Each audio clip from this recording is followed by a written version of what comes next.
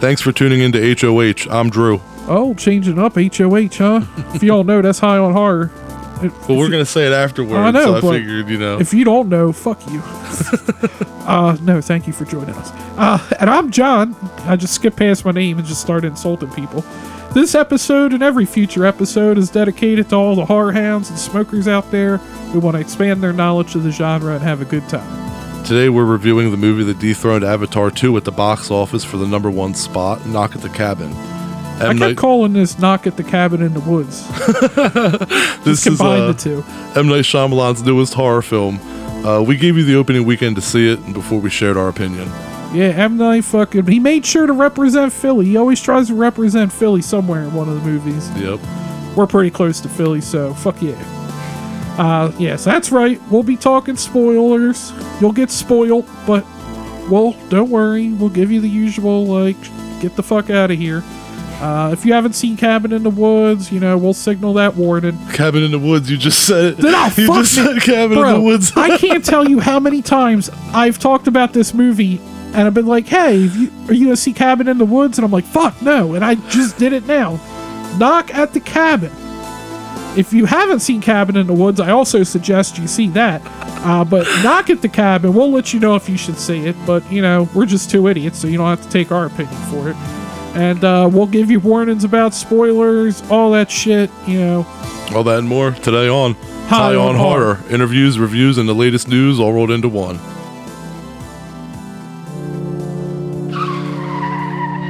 All right, so before we get started, how long until there's a porn ripoff, Cock at the Cabin? Knock at the cock.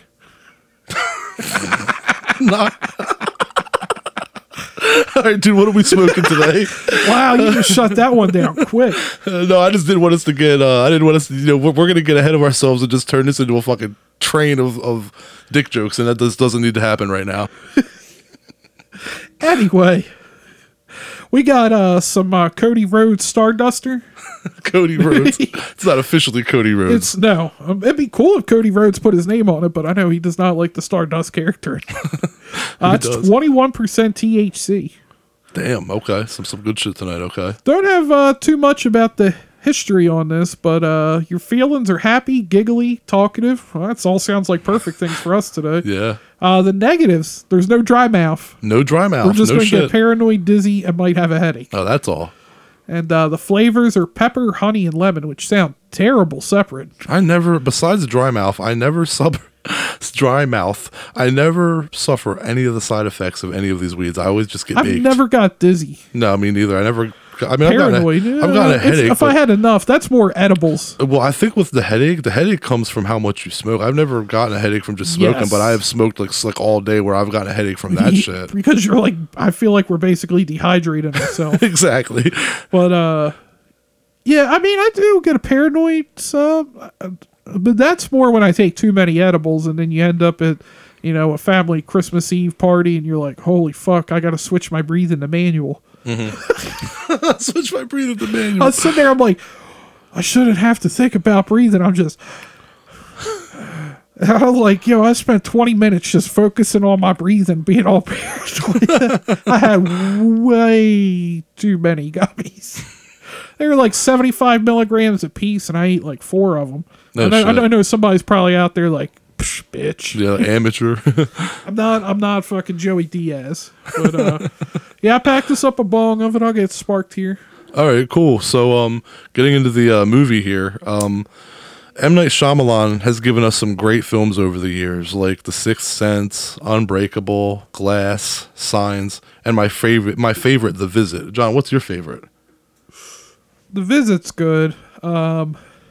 I feel like I've probably brought this up before on the show. I know I've at least talked to you about it. But The Sixth Sense kind of got ruined for me. Yeah. Because one of my asshole friends as a kid was like, oh, Bruce Willis is dead. And to me going in, I'm like, oh, okay, Bruce Willis is dead. But then when you're halfway through the movie, you're like, yeah, this movie's wholly been ruined for me. Yeah. So I feel like it just sucks because I can't experience that for the first time. But The Visit's a good one. Signs? Yeah, man, Signs is excellent. Would probably be my favorite. Okay. And you just got me to watch that one probably about, 2 years ago? Yeah. I don't know. I feel like I'm not a huge fan of M. Night. Some of his movies I like. Some of them I find boring. Yeah. Like The Lady in the Water. Lady in the Water. Yeah, Nicole man. liked that one.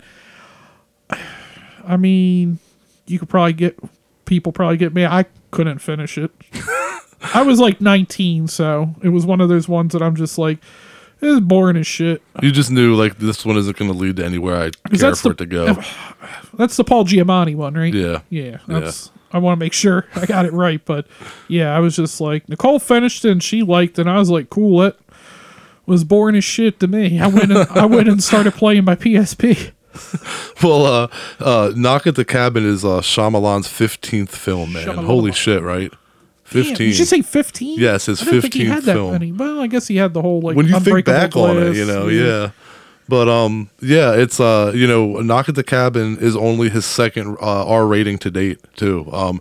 His first was The Happening from 2008. According to Shyamalan in an interview that I've seen recently, all of his films get R ratings when they go through the MPAA simply for being too intense. And instead of like actually having to remove scenes or things happening, he usually just gets rid of like a visceral sound somewhere from like one scene in the movie, and that puts it back down to a PG-13 rating. Just his intensity and the noise alone gets him an R rating. It's insane.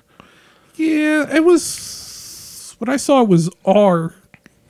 I don't know about you, but I never usually go into a movie and even know what the rating is on the movie. I feel like I just always assume they're PG-13 or R. Yeah. I feel like, I guess there's a couple scenes that make it have to be an R movie, but overall, like, it's that classic. And I even noticed it watching. I'm like, yeah, like, some fucked up shit's happening. We hear some noises, but, like, you don't actually necessarily see what's happening. Agreed. Yeah, and and it's Shyamalan and James Wan do the same thing. They make these like seriously scary movies that are like PG-13 worthy, but they'll get R ratings just for intensity. Like The Conjuring barely has language in it. There's barely any nudity. I don't know. There's no nudity in it. It's a wholesome movie, and that shit got a hard R. Just, you know what I mean? So it's like when you build that intensity up, it's like you don't even get the show gore before you get an R rating. It's crazy, you know. So that's real masterful, though, wouldn't you say? Like, Yeah, it's if you can definitely get an R masterful. without showing a lot of shit, which this movie does show stuff a couple times, but I feel like it's aftermath. Yeah. You don't necessarily... I guess there are some pretty disturbing scenes that we'll probably get more into on the spoilers. Yeah, But- yeah, definitely. Well, Yeah, I guess it could be an R. For me, I feel like it's more of a PG-13. Like, we didn't see this together, so we haven't really talked a whole lot about it, but, like, I took my nephew today. He's 15. I feel like it was appropriate movie for him to see at that age. yeah, I don't think, it doesn't show enough, but I think 15's fine. But yeah, so Knock at the Cabin is actually based on the book The Cabin at the End of the World. Oh, I'm sorry. Let me do that again. Knock at the Cabin is actually based on the book The Cabin at the End of the World by Paul Tremblay, which I have not read but want to. Yeah, that came out in 2018, actually. Yeah. And actually, it's... I had never heard of the book until Josh had brought it up when we were talking in a group chat about it. But, yeah, it's also his first adaptation of any of his works, so... Oh, excellent. I'm interested to see what other work... Like, I don't really know much about him. I'd be interested to see, like, what other type of... Are all his books kind of these, like... Like dark mind benders, thrillers? yeah. Totally. And Knock at the Cabin touches up on such themes as survival, distrust, paranormal, truth versus belief, loyalty, claustrophobia, empathy, sacrifice, supernatural and occultism, all these things. Shyamalan said that he really likes to tell stories of confinement through a small window, and that movies nowadays, to get you off of the couch, need to be experiential, and I definitely agree. Yeah, and I don't know that this necessarily necessitates a theater viewing, but I mean, I enjoyed watching the theater, but yeah, I feel like nowadays for the general public, like I hear all the time, oh, I don't want to go to the movies. I have my TV at home. And there are some movies, like, I guess the MCU movies, and I would argue the Nolan, like anything Christopher Nolan makes has to be seen in theaters. Yeah, agreed. Yeah, using them IMAX cameras. Yeah, unfortunately, I'd be interested to see this. We're recording this Sunday evening. I haven't seen any of the numbers for it, but I'd be interested to see because The showing I went to was pretty empty on a Sunday afternoon. Oh, maybe like 14 plus million. So, all right. yeah. 80 for Brady came in right behind it with like 13 million, though. So that's a little worrisome that movie actually did as well as it did. I didn't expect 80 for Brady to do shit. It's funny, as much as people hate Tom Brady, they'll go see a movie based around a group of people that like Tom Brady. So anyway, back to Knock at the Cabin. Batista was really excited to get this role. He said that it was the, quote, opportunity of a lifetime, end quote, and that roles like this don't usually come to people like him because big people always get offers for action movies. But I appreciate Dave as an actor. He's doing a good job. I saw that he's unhappy with the way Drax went downhill in the Guardians of the Galaxy films by completely becoming like a goofy character and not being like hard anymore. And he wants to play a lot more dramatic roles, and I think he's off to a good start. See, he's going to bring up Drax, but I'm going to say that's part of what I liked about the evolution of the Drax character. Tell me he doesn't have, like, one of the best lines in, I always get, it's not Infinity War, Endgame. When he's standing there eating the chip, you know the scene I'm talking about? Oh, yeah. He's like, oh, you can't see me because I'm invisible. And he just, like, keeps eating and the you chip. can't like, see him, that's yeah. one of my favorite. Like, that scene was hilarious as shit. I mean, I guess I get the idea he's supposed to, like, you know, he's supposed to be hard, but, like... In the first film, he was a little more dicky, you know. He's become kind of completely soft, but yeah, he's still funny. I mean, I still enjoy the character, and, I actually saw an article I briefly brought up to you. It said, is it time to say that Dave Bautista is the greatest wrestler turned actor? Like, not in terms of box office or things like that, but just as just an actor. And I can't think of anybody else. I feel like I'm probably going to forget somebody, but like, yeah. I mean, R.I.P. Roddy Piper for They Live, but yeah, Roddy that Piper's wasn't a up there. dramatic role like this. Like, and I don't think The Rock could do this. If you plucked Black Adam from the screen and dropped him into this movie, it wouldn't have been the same thing at all. What about Hulk Hogan, brother? Yeah. No, definitely not Hogan either. No holds barred, brother.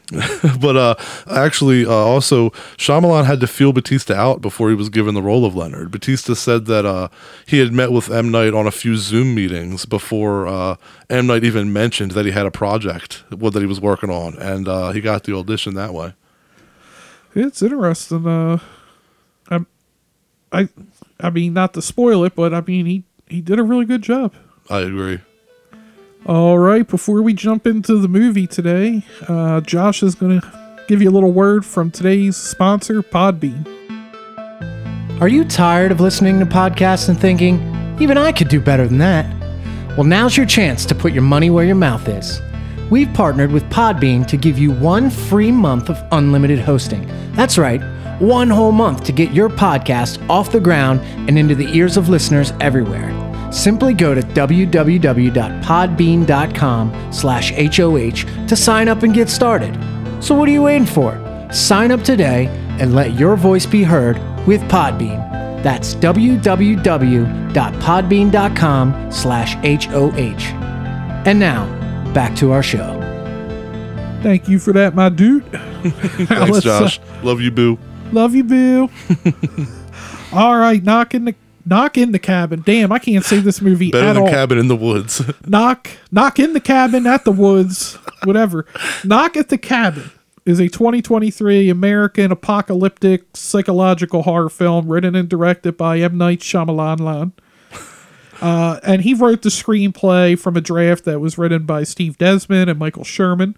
The film stars Dave Bautista, Jonathan Groff, Ben Aldrich, Nikki Amuka Bird, Kristen Cooey, Abby Quinn, and Rupert Grint, who I did not recognize and you brought up to me. Yeah, right?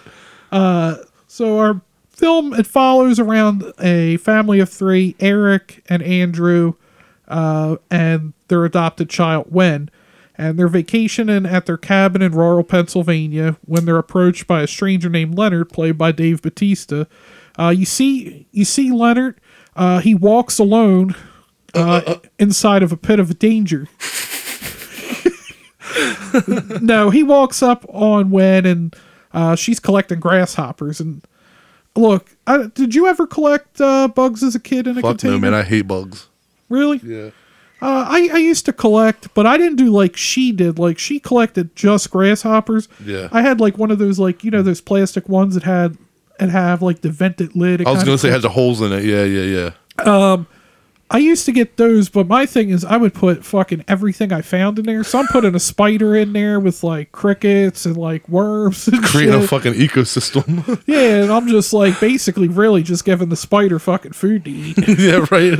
But like she catches them and she like writes their names down. Somehow she's able to sex them right. as well. Which Yeah, when I is was like, how little- the fuck you tell a male and female grasshopper apart? Right. But yeah, so Leonard comes up and he kind of like starts talking to her. You know, that is the classic. Somebody's got to teach these kids, because I've seen this too many times in movies. The classic, I'm not supposed to talk to strangers, followed up by, I mean, you see it with Pennywise, all of them. Oh, well, if we start talking, then we're not strangers. Somebody got to teach these kids that's a tactic.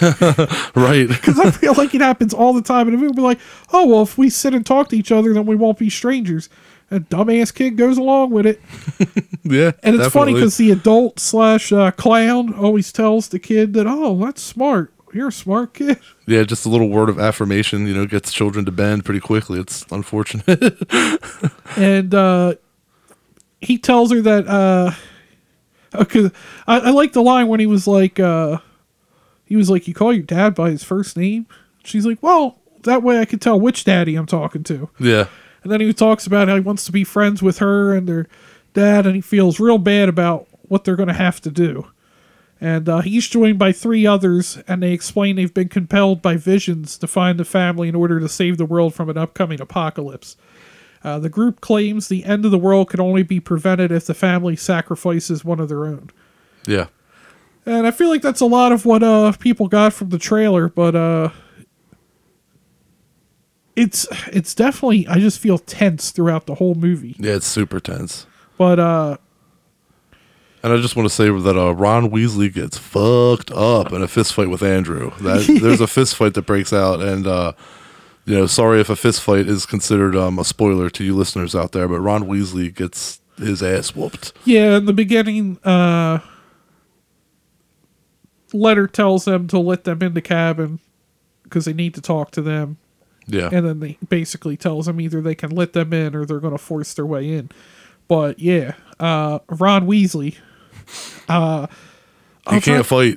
I was trying to think of his. I just lost his name in the movie.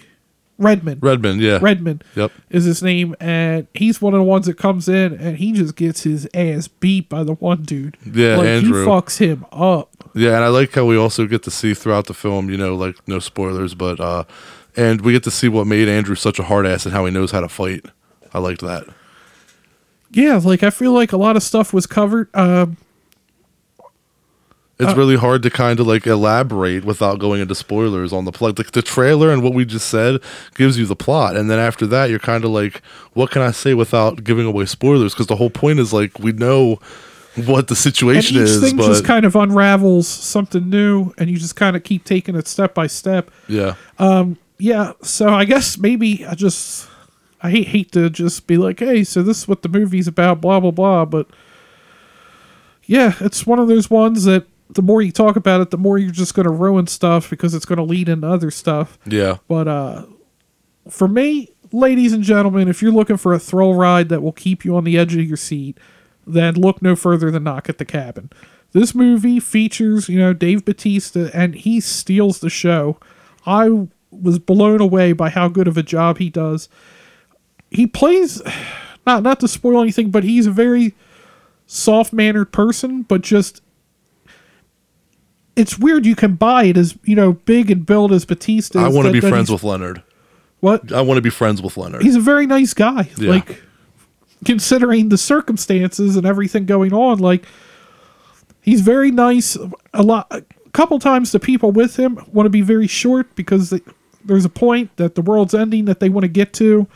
And throughout the film, like, Leonard tells him, like, I understand why you feel this way. I can understand you don't trust me. Yeah. You know, he tries to get on their level, and it's a really good acting performance by Dave Bautista. Like, it doesn't come off fake. It seems very, very believable. He's a school teacher, second grade teacher. a gym teacher or something. Yeah, No, I know he's a gym teacher, but I think he taught, like you said, second grade as well or something. And this film just throughout the movie, I feel like you're questioning everything from every angle. Where it's like, is this real? Is this not real? Like, what if that happened? It's a really immersive experience, honestly. And I feel like it engages from start to finish. The movie is a perfect example, I feel, of what a psychological thriller should be. Yeah. The thought-provoking nature of the story will have you wondering what you would do in the same situation on all around, not just like, this isn't a typical home invasion movie. No, it's not at all. Where you're going, oh, if somebody invaded my home, what would I do?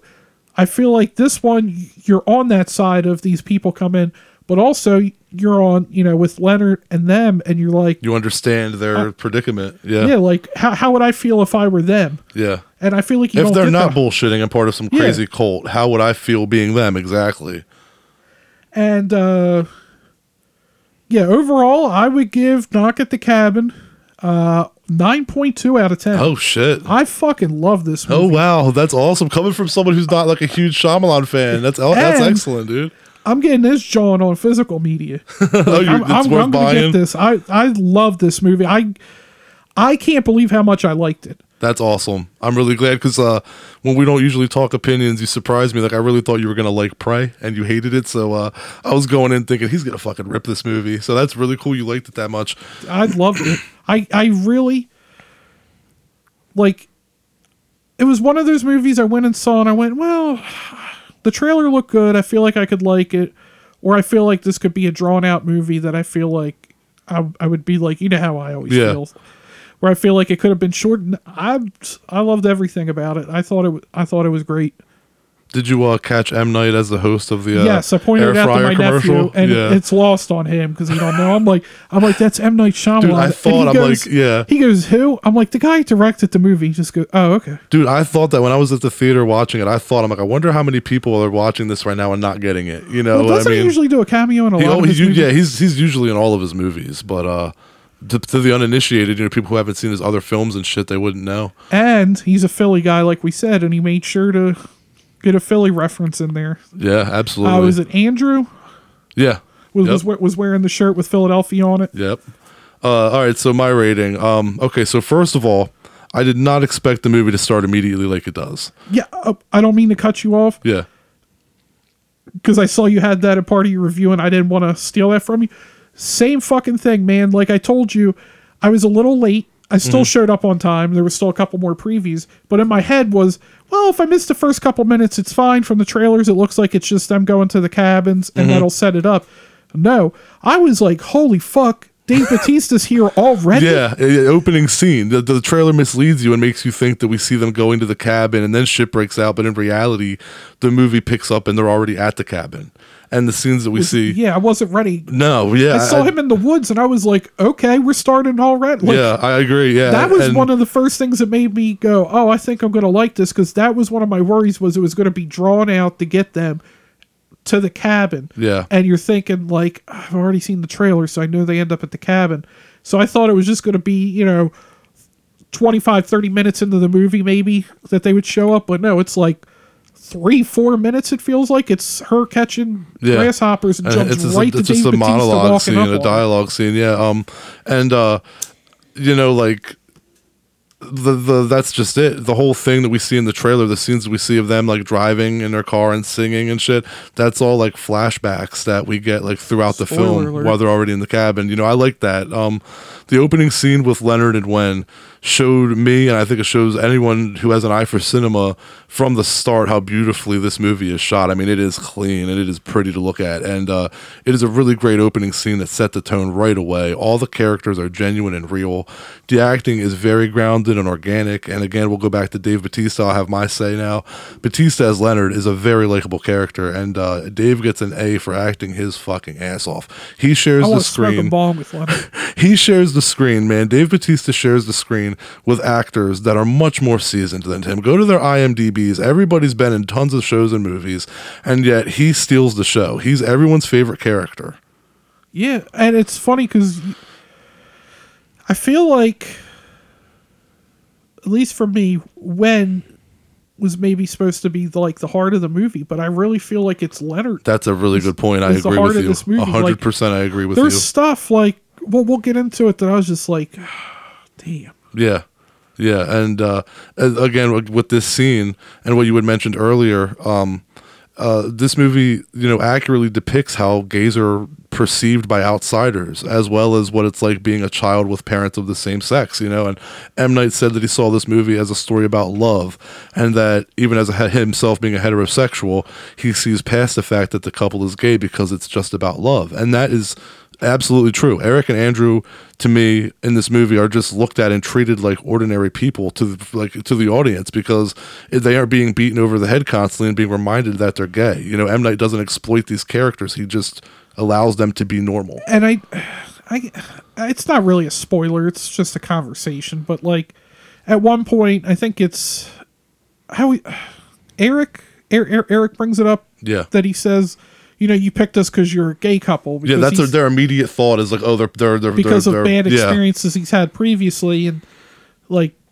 Leonard's like, no, that doesn't. We didn't even know who was going to be there. It was just this family. Yeah, that they had, and even uses the term like, because their problem is that they're looked at differently, and he was like, we're just ordinary people like you.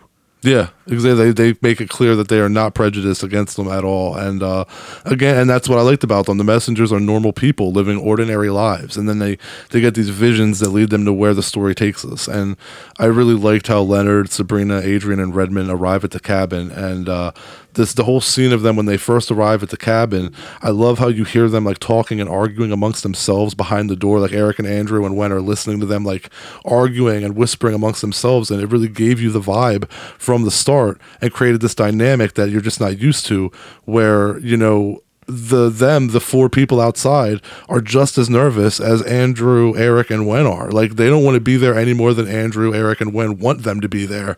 And as a whole, the movie is very intense due to the acting, the tight pacing, and the score by I'm gonna butcher this name. I actually listened to the name on YouTube, but it didn't stick. I can't say it. Herdis Staffendoder. Oh, I know I butchered that, but the score, I'm sorry I butchered your name, but the score is fucking killer. It really keeps your heart pumping. I give this a solid 8 out of 10, but the more I think about it, I'm thinking it's probably an 8 point. I wrote in my notes an 8 out of 10, but after talking about it and hearing John's 9, I think I'll give it an 8.5. I'm not at a 9.2, but for sure, it's absolutely one of M. Night's best movies. He rebounded from Old. His last film, Old, was all right, but he came back strong. He by no means is one of those directors where he makes a bad movie and you think, oh geez, he's gonna start sucking, because like his movies are like, some do suck, but then he bounces back and you're like, Jesus Christ, that's amazing, and then he'll do another movie that sucks and then you're like, oh, okay, and then he comes back and he does an amazing movie. So he's all over the place, man, but this is one of his best movies for fucking sure. So yeah, I want to re-answer your question because I didn't want to give it away in the beginning. You asked what my favorite M. Night Shyamalan movie is Knock at the Cabin. When you hesitated, I thought in my head, I'm like, I wonder if he's going to say Knock at the Cabin, and you didn't. So yeah, you tricked me. I didn't want to give it away at the beginning, but did you hit that bong? I ripped it twice. All right. Yeah, it. After seeing it, I was like, yeah, this is my favorite M. Night movie. Like, I'm blown away by how, like, personally, how much I like this movie. Like, I want to go. It's one of those movies that even though, like, I know, I guess not twist now, but like, because it's like with a lot of thrillers, like once you get to the end game, that's kind of the end of the rewatchability because that's 95%. But this is one I want to watch again. And I know that with you being you don't read much. We've talked about that before. Not that I'm not a learned man, but you said that like with you liking the movie this much, I definitely think that you're probably pretty intrigued to read the book, I imagine. Audio book it. Gonna do the lazy shit, but all right, either way. Yeah, I mean, I can listen to it at work and shit like that, but could just read a book, but all right. I don't know how. I have to have the words told to me. But yeah, I guess that came out weird. Yeah, I think now's probably the good time to jump over to the spoilers because there's like so much I want to talk about, but I don't want to spoil anything. If you haven't seen the movie, this is your time to dip out, right, John? Yeah, just go out and go get yourself like a breast and a thigh from Popeyes or something, and then go watch it. Hell, sneak it into the theater. Yeah. And come back. Then come listen back to this. and have more Popeyes. All right. Well, I think we could probably get into talking spoilers here. You've been warned. Yeah, you've been warned. We even got you a Popeyes ad and everything. Yeah, fucking that shit was crazy. I was not ready and did not gather it from the trailer that if they said no, each one of the 4 would kill themselves. And that the 4 were actually indeed the fucking 4 horsemen. Yeah, you find out right towards the end. Which that might be my only complaint. Like, But you kind of expected that to be the case? no, I was going to say just that they kind of throw in, like, oh, they're the 4 horsemen of the apocalypse, but the 4 horsemen of the apocalypse, I guess it's supposed to be more of a twist on the 4 horsemen, because it's like pestilence, right, famine, war, death. I'm fucking it up probably, but that's... So I thought that was kind of weird. I was like, I don't know if they just... It almost felt like they were like, oh, we have 4 people, so... Yeah, like these guys were very... These intruders were very passive-aggressive, and like you said, like... There's a ritual to when they have to sacrifice. Yeah. Ron Weasley told him to look him in the fucking eye. So basically the thing is that... the whole point is that every time that Eric and Andrew and Wen say no and decide to essentially, I guess, sacrifice one of themselves or be sacrificed by the other two. Well, they can't even sacrifice themselves. That's part right. Part that's of what the I'm saying. rule is that when they pick one, the 4 people there cannot assist in any way. They can't put it off on them. The 4 horsemen can't assist, and you can't suicide. And they can't hurt them. Like they're literally like there's no harming the Andrew, Eric, and Wen. They tie them to chairs, but that's like the worst that really happens. They literally are just begging them to just, hey, make the right choice. And every time you say no, like the world's gonna get hit with some sort of biblical plague, and we have to kill one of our 4. And like, yeah, like you said, that shit took me by surprise when I was like, damn, like they did right then and there. If you're not convinced that they're telling the truth, you're at least convinced that they are a batshit crazy cult. Well, also part of the reason that helped me believe them is during the actual home invasion, you can tell that they're purposely trying to not kill them or harm them as much as they can. Yep. Because Andrew gets his leg swept and he feels it from Child's Play 2. But he lives. He just has a real bad concussion. And as soon as he hits the floor, I wish I could remember her name, but the one lady, the nurse, she starts freaking out. She was actually, I thought it was pretty cool because I noticed her right away. She was the maid from Get Out. Yeah, I think you said Phil gets swept. I think you mean Eric. Well, I said Andrew. Maybe it was Eric. It's Eric's the one. Andrew's the whole. Yeah, Eric's the one that gets swept. He gets swept and gets the concussion. Yeah. Yeah, and the nurse, like Sabrina, immediately is like, oh my god, is he okay? Yeah, that's I mean, it was I really liked how that dynamic of how they were so nice. Like I said, they're literally like, we can't hurt you. Like I saw an article that said it's the most polite home invasion movie you'll ever see, and it's very true. Like I said, I'm bad with the names. I only remember Redmond and Leonard Redmond, Sabrina, and who was the one that was the cook? Because like she's cooking food for Wen and was like, oh, when you're done here, like come see me at my restaurant and I'll cook you all the breakfast burritos you want. Yeah, I can't do. Now you're gonna get me. I knew their fucking names and I lost it. I said them earlier in this episode, and that's what matters. I really like going back, like. That Leonard, like Dave Bautista's Leonard, like I know we keep saying he's just so likable, and I think the first thing was when you see him catching the grasshoppers with Wen. Yeah, he just seems like super wholesome. Yeah, and everything, but they're part of this cult. But like, and then each time when they say no, and one of the I guess it's not a cult, but no, one of the members of the 4 Horsemen. Yeah. Each time they kind of have like that ritual where they like cross paths, but you can tell how devastated they're. And I feel like that was the one part that really made me go, okay, I fucking believe him. Because, like, you just killed one of your own. Yeah. Like, I was like, okay. Yeah, it's kind of like, I believe you, or either that or you're fully dedicated to your cause. 100%. Yeah, man. And, like, you can kind of even see Eric at that point. Like, Eric and Andrew kind of have that dynamic of the one starting to be, okay, I kind of believe what they're saying. While Andrew keeps telling He's staying strong. Eric, Yeah. he's like, you need to stand strong. You've had a concussion, which I feel like that was kind of a neat little thing in there where you have him with a concussion. So you're like, oh yeah, he kind of does have a concussion. So like, Yeah. you can understand why, you know, maybe Andrew's right. Maybe it is he just has a concussion. Maybe these people are like religious fanatics. Right.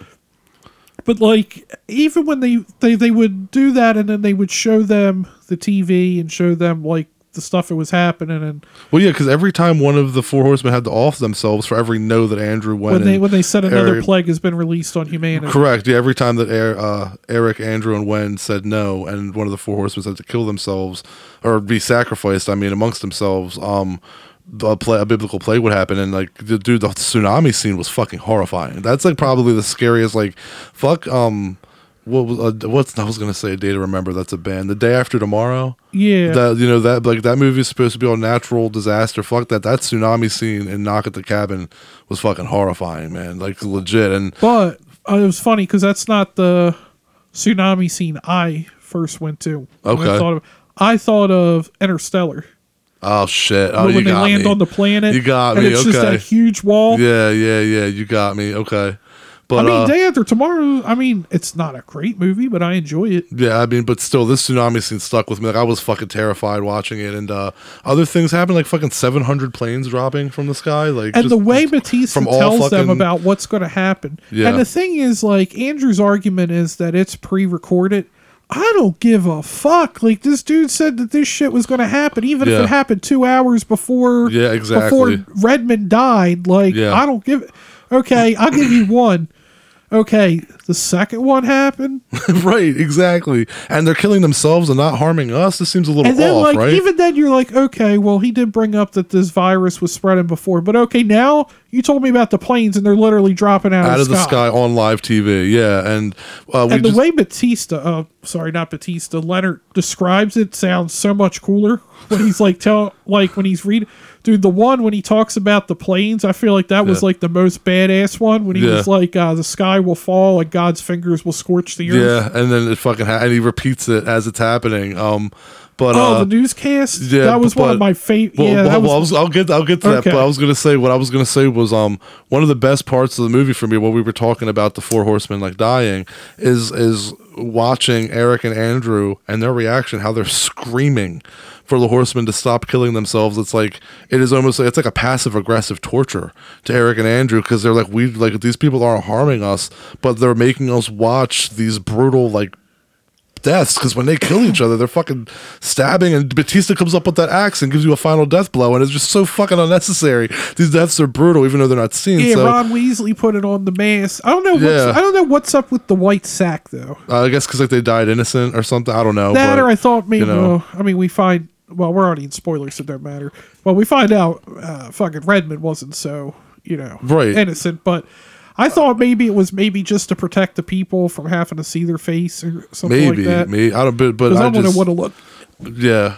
Well, especially after Batista cave your head in. Their fucking reaction though, Andrew and Eric's Batista reaction, mash. and how they make Wen even watch Redmond's, but then after that they allow her to turn her head. I think she didn't turn her head for Redmond's, right? Didn't they make she watch for that one? I think did because. I'm pretty sure she white watched woman. the first one because then after that they allowed I thought Andrew and she Eric to came like and shield her grabbed eyes. Wen and put him with Eric. They were all sitting in the same room when Redmond died. Yeah. So but each one, I think she was in the room. She just wasn't watching. But I'm saying I think she watched the first one, right? But then the second one, I don't know, maybe not. I thought didn't she think watched the first one. because I thought that 'Cause- the cook lady picked Wen up from her chair and That's put possible. her with Eric. That's But possible. I but- know she did that. I just can't remember if she was facing forward. Well, I remember I think it was after Redmond's death that she was facing inward, and I remember thinking, I don't know if she did that on the first one, so I don't know if I don't know. I have to don't know rewatch why the they movie. just didn't tell her go to her room. But either way, their reactions are totally believable. I mean, how would you react to watching people like butchering someone in front of you, and you have to watch it and then be told, "Hey, make a decision, or we're going to do it again." They're going to kill their own people. Yeah, you know. But I mean, it is fair that they said they wouldn't hurt them. Like, but yeah, my favorite scene in the entire film is when Leonard starts like saying what the news report is saying as it's happening, because he saw it in his vision prior. And the thing about that scene, it's not just Batista's acting, but Andrew breaking the TV. And you see at that moment, he's screaming at him, like, how did you know that? And for this character, Andrew, who stayed strong the whole film, to break the TV, you see him, like, the TV's almost symbolic, like, he breaks. That's all that he breaks. Now he's so convinced, he's like, how are you telling the truth? Like, he knows now, he's convinced, and he's trying to unconvince himself. And I think the big difference is they turned on the TV that time. Yeah. Every other time, Leonard turned on the TV. Yeah, exactly. And this time, they grabbed the remote, turned on the TV. Correct. It was the broadcast. Yeah.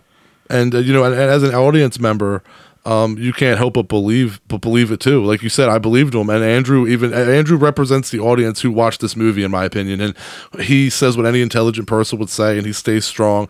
And at the same point where he's like, okay, like, what the fuck's happening, and you see him break, as a viewer, I was already convinced, and like, yeah, I think that like the Four Horsemen were telling the truth. So like I said, I think that Andrew represents the audience in a way, because he goes through what you go through watching the movie. Yeah, and then at the end, when they're like, when they do the Four Horsemen thing, and that the idea is that all four of them were supposed to die anyway. They needed to watch all four of them die. Mm-hmm. Yeah. That just starts pouring down rain. Yeah, pouring down rain, and basically And then as soon as... they never make a decision, though. That's the thing. They never... Andrew and Eric... Well, they make a decision. Well, the Four Horsemen are dead before a decision's made, and the world's pretty much gone to shit. Like, literally, like... I would say Wen was not involved in the decision. Correct, but basically the world, we do see the world is, like, literally, like, ending on screen, you know? The skies just turn black. Yeah. It just starts storming, and there's, like... lightning just striking and setting everything on fire. Fires everywhere. Yeah. And Eric basically tells Andrew to kill him because he's had a vision. And he said he had the vision when he first got to the cabin.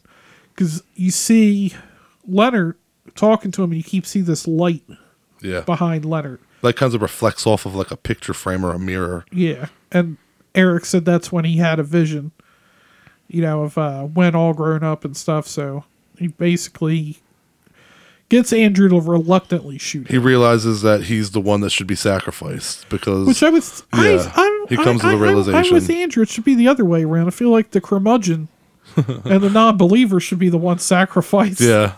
But he was at peace with... Eric was at peace with himself and his life, because he supposedly saw how Andrew and Wen grow up, and how, like, they have a great relationship, and he says, hey, you know what, it's meant to be me, and I'll bite the bullet, literally. Yeah. And Andrew does it, man. And let me tell you one thing, man. The line, did Daddy Eric save everyone, broke my fucking heart, man. I couldn't get that line out of my head when Wen says that.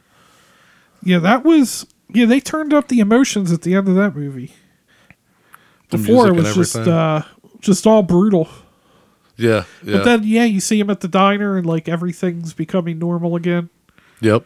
Yeah, it's like Eric made the sacrifice, barely in the nick of time, but in enough time to actually save the world. The world started recovering, the water stopped rising, and planes stopped crashing and shit like that. So, well, Leonard told him, he said, after I'm gone, you have a couple minutes.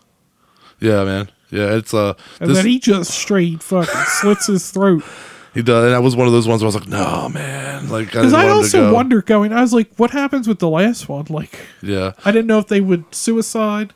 Well, who do you think of the? Well, I think even though I didn't want to see Leonard go, he easily got the best death of the Four Horsemen. Who do you think got it the worst? I can't help but think it was Redmond. I just feel that his just looked unnecessarily rough.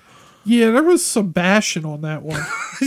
Yeah, if somebody was splitting pumpkins. The white cook girl, she, I wish I could remember her name, but hers was kind of quick. It was Adrian. Adrian. Fucking Adrian, that's it. Yo, Adrian. She just kind of got stabbed. Yeah, it wasn't as brutal. Yeah. But this movie stuck with me. It's one of those movies that I want to talk about with everyone that sees it. M. Night Shyamalan apparently changed the ending from the book. I'm not exactly sure what's different because, as I mentioned earlier, I haven't read the book, but apparently the book goes in a totally different direction, and Shyamalan had a different ending in mind, which makes me even more intrigued to read the novel. But from what I've heard, the novel was like way darker, where this movie kind of ends on a happier note. The novel apparently is, as our producer and editor Josh Hensley put it, fucked. Yeah, I definitely want to read this book now. It's like there hasn't been any physical media that's made me want to read a book probably since True Detective season 1. Oh shit! Yeah, well, they're gonna do a Knock at the Cabin Steelbook because Avi already had one for order. I'm gonna wait and see what Best Buy puts out, but this is definitely like 4K Steelbook quality, like for sure. But yeah, so you gave it a 9.2 out of 10, and I gave it an 8.5. So should we start doing like a joint, like the High on Horror rating as a combined rating, or are we just like Siskel and Ebert, where we're just gonna keep we the just rate solos? shit, and I forget what I rate stuff afterwards, and I just know if it's good. Yeah, right. I feel like I'm grading movies in a vacuum. I forget what other movies I have, so like an 8.5, they might not be equal across the board. Agreed. I keep forgetting this because of the fucking weed, and then we talk, and then I forget to mention, and then I forget, and then I remember it again. One point I wanted to make was I also like, and I wondered if they were going to get to it, was why were Eric, Wen, and Andrew chosen? What I like is there's not a solid answer. The only answer they really have is Leonard guessing why they were chosen. Yeah. And he just says because he thinks that they were chosen because their love is so pure. Agreed. Yeah. And strong. But like there's really no solid answer as to why they're chosen. It's just Leonard's there is opinion. no. Well, again, if you believe in the Bible and everything's biblical, it's believing without seeing. Do you believe or don't you believe? It's basically the question of, again, what I said earlier was, faith versus belief, and or not faith versus belief. That's not what I said earlier. God damn it, the weed's hitting me too. It was It's that Cody Rhodes Stardust. fact versus belief, and Fact versus fiction. It gives you it gives you that vibe. But no, yeah, I really like this movie, and if anything, I'm super happy that M. Night Shyamalan put himself back on he's always been on the map, but I'm super happy that he's made a strong movie again, and it's what was definitely his last movie? The Old. I had mentioned it. It was disappointing. I don't even know if you've seen it. I forgot. How the fuck did I forget about that? It wasn't that long ago. Yeah. I was thinking it was the third movie in the Unbreakable Glass or whatever. Unbreakable Glass and damn, what was the third one? Yeah, I know. Yeah, we're terrible right now. We're this fucking Starduster. It's at 21% THC. But yeah, we're big fans of the movie, and I'll be honest, I'm surprised how much talking we got out of it, especially in the non-spoiler part, because it's just it's one of those movies that if you just start talking about it, just ruins stuff. Yeah, absolutely. And it was good talking about this movie with you. I enjoyed this discussion and conversation because we really are on a high with this movie right now. And once again, I can't say it enough. Dave Bautista is fucking amazing in this movie. Like, holy shit. So even though you constantly complain and say he has the meat sweats, you're behind him now? Yeah, you're behind him as an actor? I didn't even get to that. Yes. Dave Bautista has permanent meat sweats. And I mean, as a man who should know meat sweats, like, I don't understand it because, like, I mean, I'm fat and out of shape, so I know why I get meat sweats. I just don't know why Dave Bautista getting meat sweats. He always looks like he's just, like, struggling to, like, get through doing something, but, like, the dude's built, man. Like, I mean, I wouldn't say it to him because he beat the shit out of me, but, right. I just don't understand. I've never seen a man that built but look like he's struggling so much. Yeah, man. I guess on that note, meat sweats is a good part to end this review on. Yeah. As always, we all know what the fuck we're doing next week. So, we know, but keep your eyes peeled on social media. We got something special cooked up. You're going to have to tell me after the episode. I'm too high to remember. You remember. Thanks to all the horror hounds and smokers out there for tuning in. Yeah, keep up with us on social media. We'll let you know what we're doing next week. I'm pretty sure I do remember now, but weed. High on Horror 420 at Facebook, Gmail. Holy fuck. Dude, I swear to God, we have smoked too much of this shit. We have struggled the last 10 minutes of this episode. Speak for yourself. Oh, speak for you flat out said that the weed was getting to you too. I was trying to quote myself and couldn't remember what I said. Yeah, I'm pretty affected That's even worse. right You're now. quoting yourself. Anyway, High on Horror 420 at Facebook, Twitter, Instagram, TikTok. Now, High on Horror 420 at gmail.com. That's where you can send them PPA questions. And our website, official website, highonhorror.com. Keep Official, the PPA questions not coming. that fake ass one.